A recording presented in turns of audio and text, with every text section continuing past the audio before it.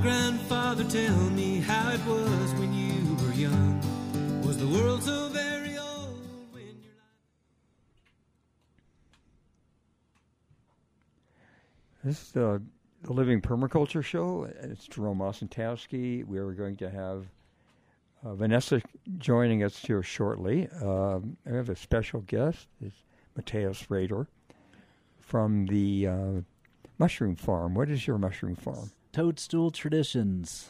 Great. And Vanessa's going to lead us off and has a bunch of questions for you about your operation. And Okay. how long have you been growing mushrooms over there in Chetank? Oh, in Satank, 3 years. In Carbondale, 5 years on and off. No, closer to 9 in a variety of locations. But That's amazing. And there are lots of different ways you market them. And one of them is through a CSA.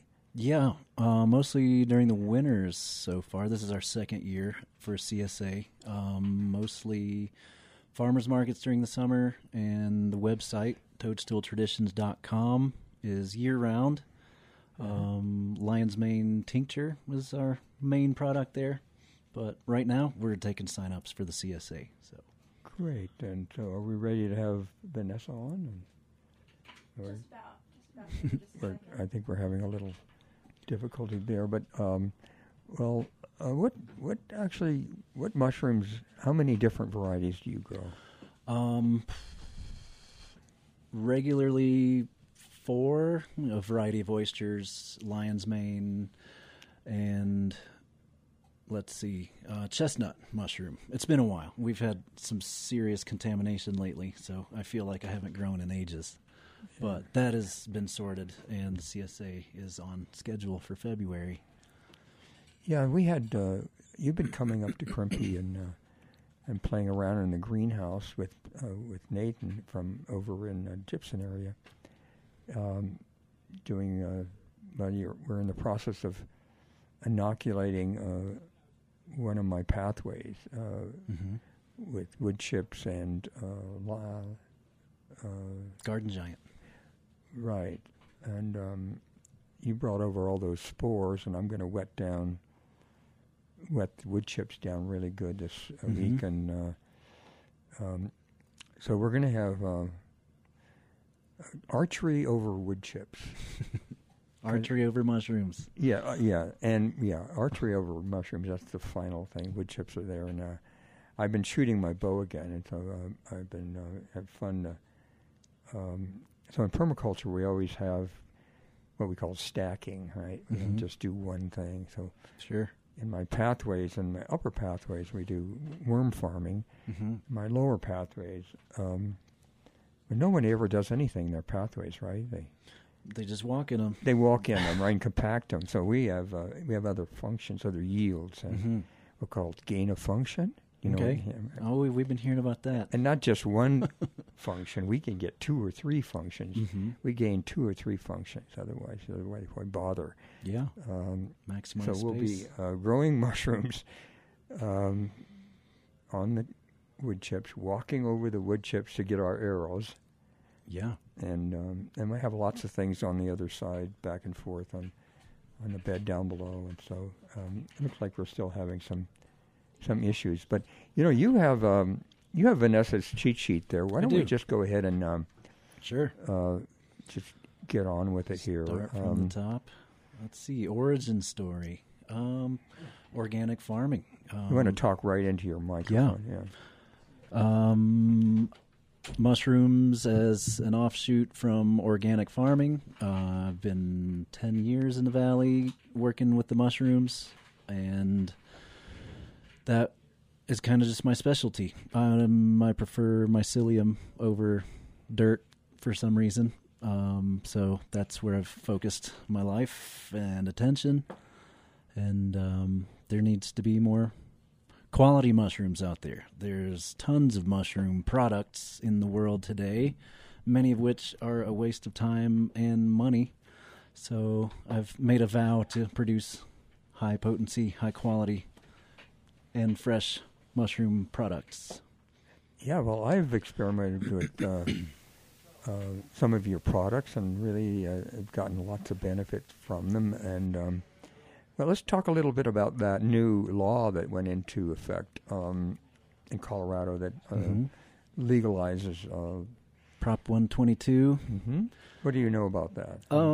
Very little. I guess since it's still being articulated, it's super vague at the moment, and I guess they're going to really be tying it together in 2024. So this next year is kind of just knitting what the proposition really means. That's really as far as I know. I'm interested in getting involved in that.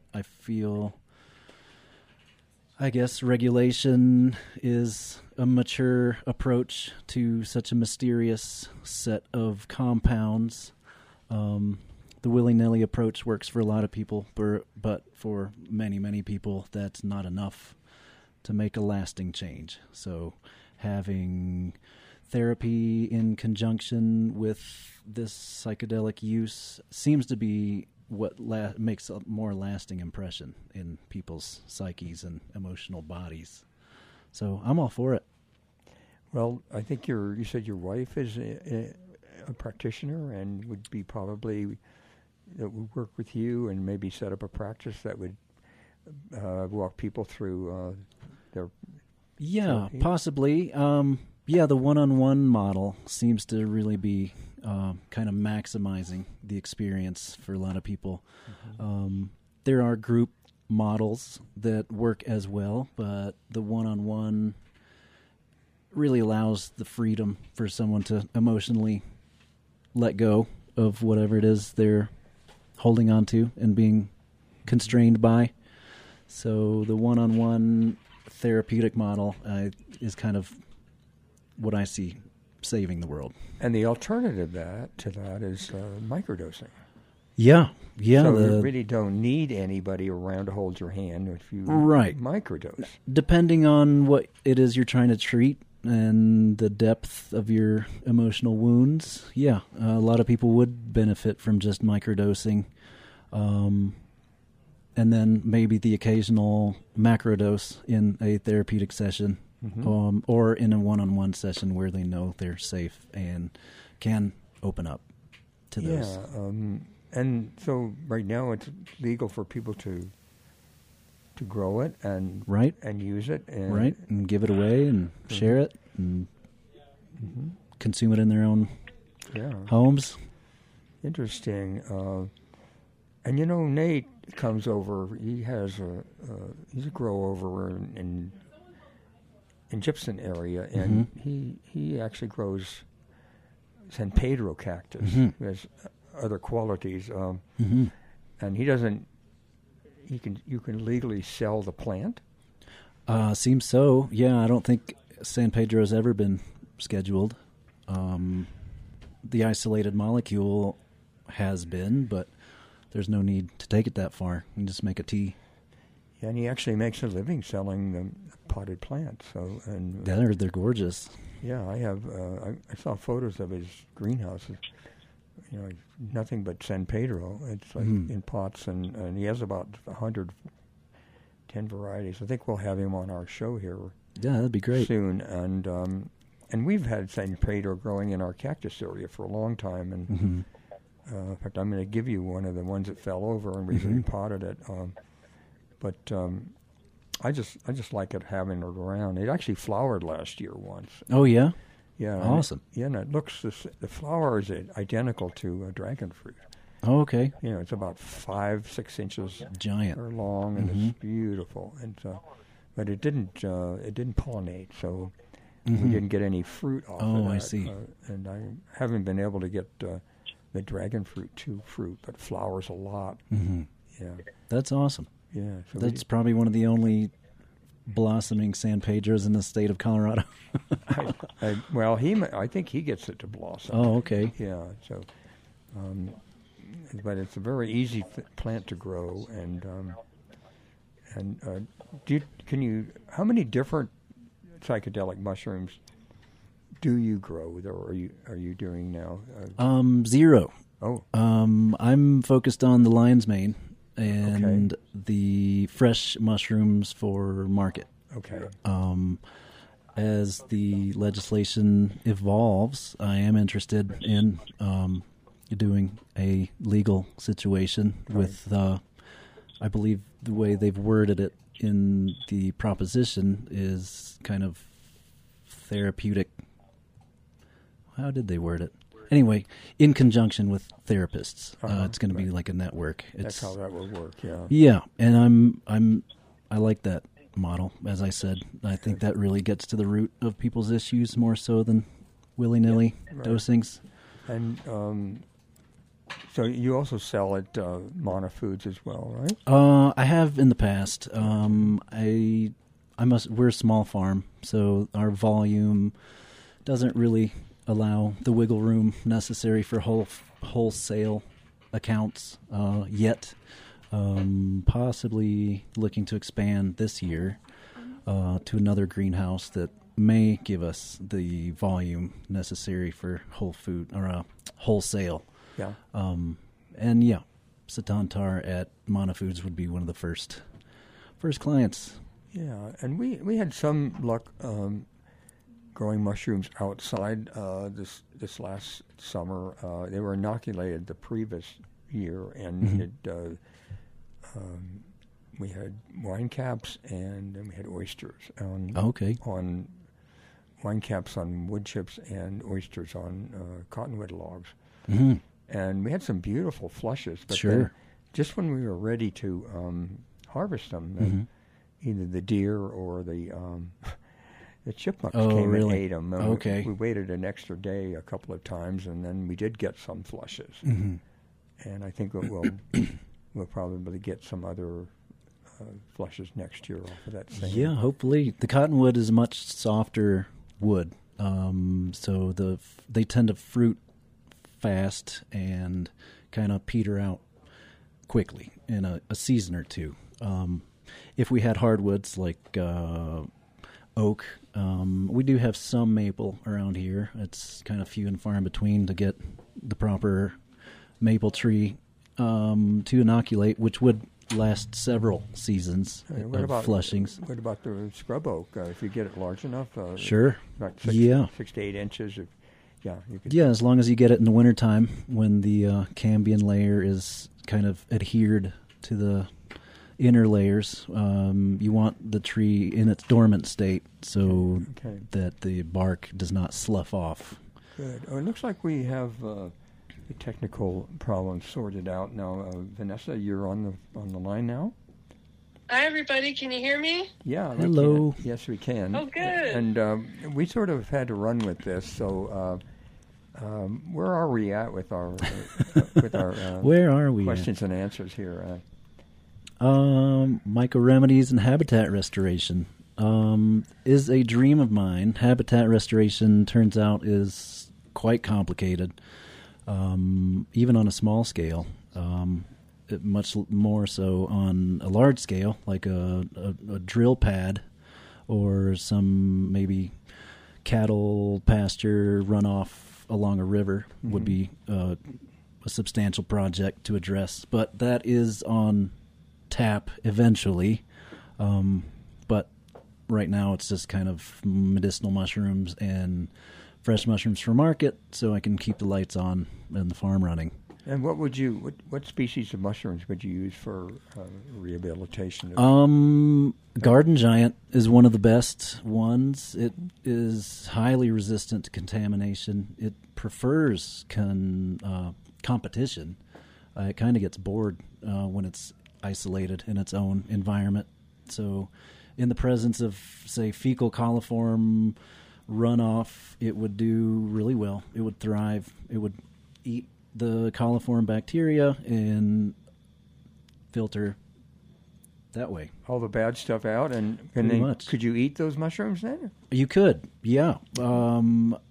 Assuming you're not accidentally getting the stem butts that have some of the ground material.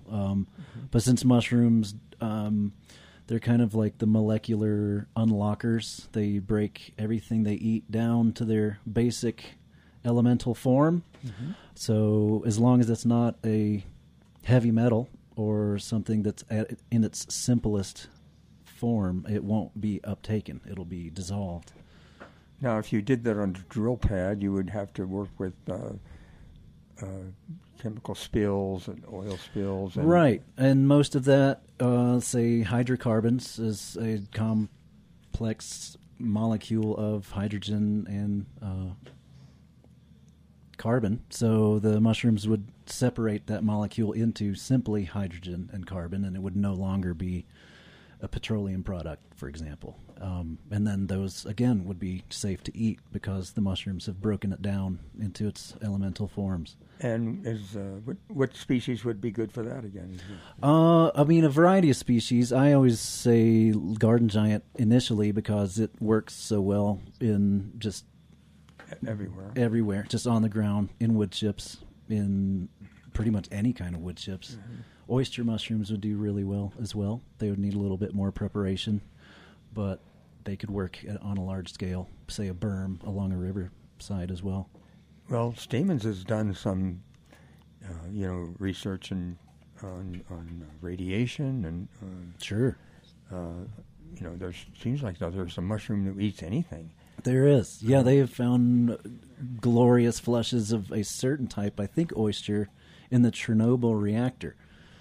No sunlight and literally just feeding off of the radiation. Wow. Amazing. Right? So. It seems like here in Colorado there could be an application for reclaiming mined areas using mushrooms. Right. It would stabilize the erosion, the runoff, and then, it would isolate those heavy metals.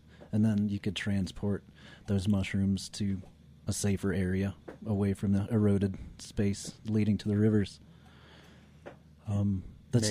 Maybe up at the coal mine they could use some mushroom growing. Maybe that's someplace you should check into. That's where it gets complicated because mushrooms are 90% water. They require lots of water kind of constantly. So in these arid, kind of barren places, that would be the challenge as to how to keep the kind of the base material moist enough for the mushroom mycelium to continue running.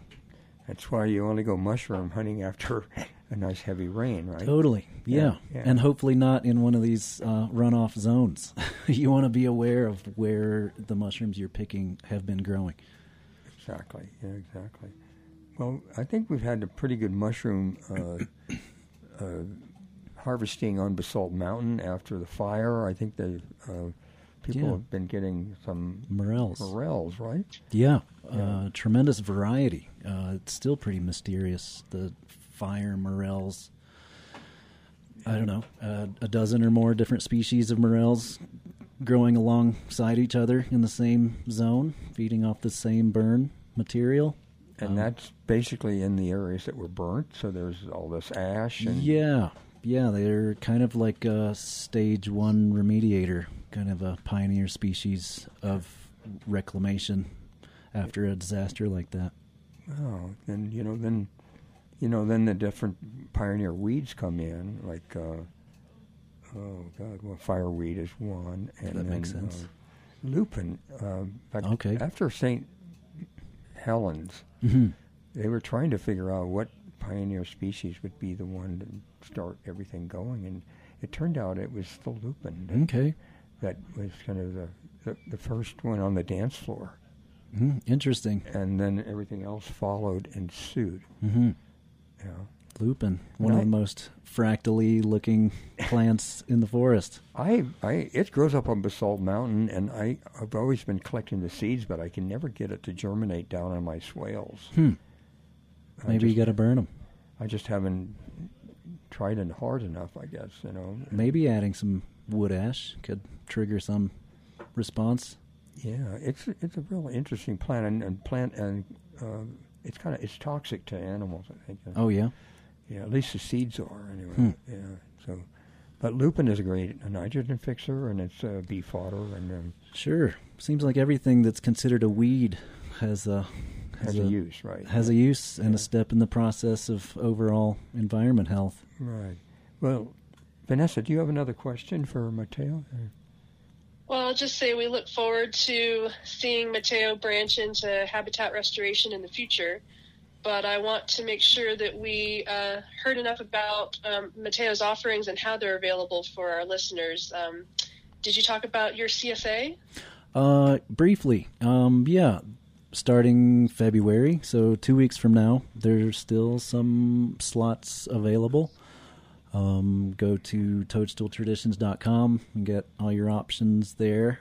And we'll be dropping off, or there will be a pickup every Wednesday from February to April at the Launchpad. So that was the centralized pickup spot. And I noticed it goes through May. Is that for production reasons, or is it because you transitioned to the farmers markets? Exactly. Yep. Transition to the farmers market. We're doing Carbondale on Wednesdays and Aspen on Saturdays. So, and Aspen runs pretty long, so that's kind of our focus during the summer. And what kind of mushrooms can people expect in the CSA and at the farmers markets? Initially, we've got a Black King oyster, which is an amazing mushroom all the way around. Tastes good, super nice, soft stem, big bulbous things that you can fry and saute. Lion's mane, of course, that's our main product all around. Chestnut mushroom and a couple of wild collected oysters that have proven to be pretty decent indoors as well. So that's always fun to get some local strains. For those that you grow, what type of media are you using? They are on hardwood sawdust mixed with organic soybean hulls. Wow. Yeah. Yeah, it's amazing. Pretty much everybody grows on them, except for maybe some dung-loving mushrooms, but anything that likes wood or grows on a tree grows in this mix, which is great because soybean hulls are a total waste product, which there's probably millions of tons of it available. Not right, so much if you're the organic. choosing non-organic. Oh, yeah. Yeah, I wish I could cheat. I wish I could cheat and go non-organic, but of all crops to go organic, soy is certainly one of them. Mm-hmm. You can't use GMO soybean hulls. Well, in theory, you could. Like I was saying, the mushrooms are the molecular unlockers. Exactly. It would break down the glyphosate. And I have a blue oyster that will literally grow on nothing but glyphosate. So it certainly knows how to break it down and utilize it as a food source. But I mean, there's only 2 ingredients, so I'm just going with what I can get in organic, which is the soy hulls, and just being around it. I don't really want to breathe in the dust of the soy hulls with that much glyphosate in my personal environment. And so. we talked about coffee grounds, and I've been collecting a lot of coffee grounds from Starbucks and from my worm farms. Yeah. And we have a little mushroom room in my greenhouse that we're working on getting up and going. And we're talking about doing, straw and a mixture of coffee grounds. Yeah, and, that'd work. See if that would work.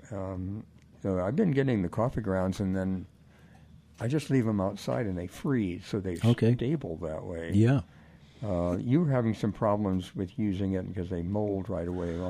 That was mostly from the source. It was a much lower traffic coffee shop than Starbucks.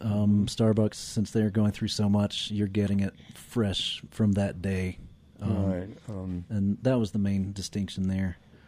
I use it in my worm farms, and I think it does seem to work well. I can't use the spent grain from the brewery. For some reason, the worms don't like that very well. Really? The chickens and rabbits and ducks love it, but I just got 6 barrels from Kelly at That's fascinating. Beer Works, and I just leave it outside in the wintertime. It freezes, and I bring it inside, and then I can use it. It's stable for the whole winter that way. That's awesome. And I have snowbanks that I can just use to keep it from going off. But I'm excited about coming up with our own little mushroom farm there. Sure. See how that all plays out. But, Do you think the worms get caffeinated from the grains? That's what they would, because when they make coffee at Starbucks, they don't take very much of the caffeine out. Sure. Because it's like goes through this really fast press. Yeah, flash and steamed. So I'm sure there's caffeine in there. So my worms are caffeinated. Chewing ever so faster. And usually I am too in the morning. So sure, that's a good team effort. So somebody. Mateo, it seems like these days myco remedies have become ever more popular. Can you talk about what gives your products an edge over the others and how you come to compare some of your competitors' products? Sure. Largely, my advantage is freshness. That kind of seems to be a common thread through all organic produce and products. The freshness is kind of unmatched. It's like a secret ingredient. However, the freshness, including the tincture, there's a trade-off for shelf life. So the shelf life of the tinctures that I make is probably in the few to handful of months, whereas of the stuff you get from the grocery store will probably last a year or more, but it will have way less potency because they're filtering out a lot of the sediment and therefore a lot of the beta-glucans and all the medicinal compounds in order to produce a more shelf-stable product. Same with the fresh mushrooms in any grocery store. Most of them are coming from a centralized distributor or from a farm in the Front Range, and the quality is just not there because they're already a couple weeks old by the time they hit the grocery store. Interesting. And you know what? The whole idea, the concept of microdosing is really, I think, what should be focused on, because it's actually one of the kind of the biodynamic principles too. Is the natural law, the law of just enough. Okay. And the law of a little bit. Okay. I don't know if we could consider it homeopathic, but right. We tend to use too much of everything, right? Seems like it. And then we overdose, whether it's food or... And then we adapt to that regular overdose. And then so I like the idea of the psychedelic mushroom that in a tincture where you just take a couple of drops and it takes the edge off the day, and the anxiety is not there. Right. Yeah, seems to be stimulating your serotonin receptors without actually flooding them, like SSRI, for example, one of the most popular categories of antidepressant. And those take months to get on and off of, which speaks to the kind of long-termness of the serotonin system. So, yeah, all these plants that have been legalized or decriminalized with Prop 122 are in that serotonergic category, where it is kind of a long game of remedy instead of a dopamine roller coaster. And it's a great substitute for alcohol. I mean, we have major alcohol abuse now and suicide. Yeah. So it's about time they came up with something that that is really benign and works. And dosage is the poison on everything. Small amounts of alcohol. Well, we're excited that you can be at the forefront of the wave of myco remedies and habitat remediation with mushrooms, and also in the future the healing centers that will start to develop toward the end of next year. And we're going to have to close our show for today, and I'm sorry I had to join you late, but I want to make sure people know that they can reach you at toadstooltraditions.com, where there's a contact page and links to your Facebook and Instagram accounts, and they can also sign up for your newsletters. So thank you for doing the amazing work you're doing and harnessing the magical forces of fungi. Yeah, thanks for having me. We'll see you next month, and we're going to have Sarah Montgomery on from Guatemala. She was a student of mine, and we were going to talk about her project inside Guatemala.